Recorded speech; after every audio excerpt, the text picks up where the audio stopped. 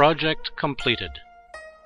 To me, personally, today is a day worthy of every commemoration.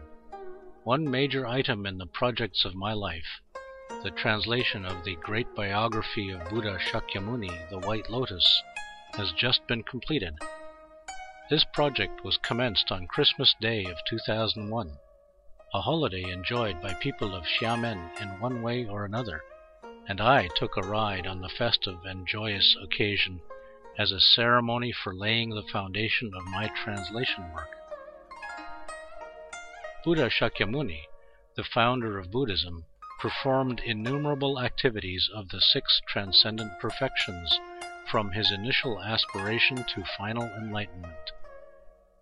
They are incredibly moving stories, which touched me deeply every time I read them. I have been aspiring to translate the biography so that others could appreciate it too.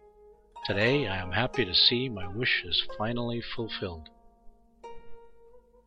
The launching of my translation project coincided with the construction of a high-rise building across from my residence.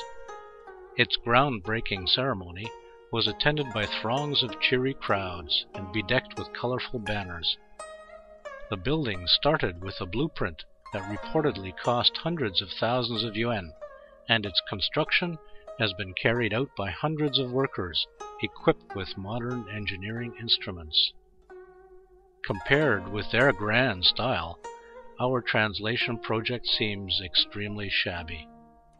We do not have tremendous manpower and material resources. We have only a proofreader of the typescript. Nonetheless, we do have unshakable, deep faith in the Buddha, something so special that it could make their construction pale by comparison. This and this alone is enough to lift us in spirit to the rank of the indomitable nobles. With more than 100 days of work behind it, this building is in the final stage of water supply and will soon be completed. At the same time, my project is also coming to a conclusion.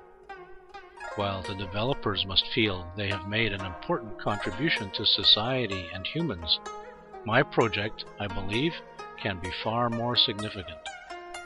A few hundred years from now, buildings made from cement, brick, and tiles will be gone, with no trace left. On the contrary, the spiritual wealth of the Buddha's life story will still continue to benefit hundreds and thousands of future generations all over the world, unaffected by the confines of time and space. It will arouse faith in its readers and lead them gradually onto the path of liberation. The best legacy leaving for future generations is not the high-rise building, nor gold, silver, or jewel. Rather, it should be the towering spiritual mansion that will provide shelter from the thunderstorms of ignorance and defilement. 22nd of March, year of Renwu, May 3rd, 2002.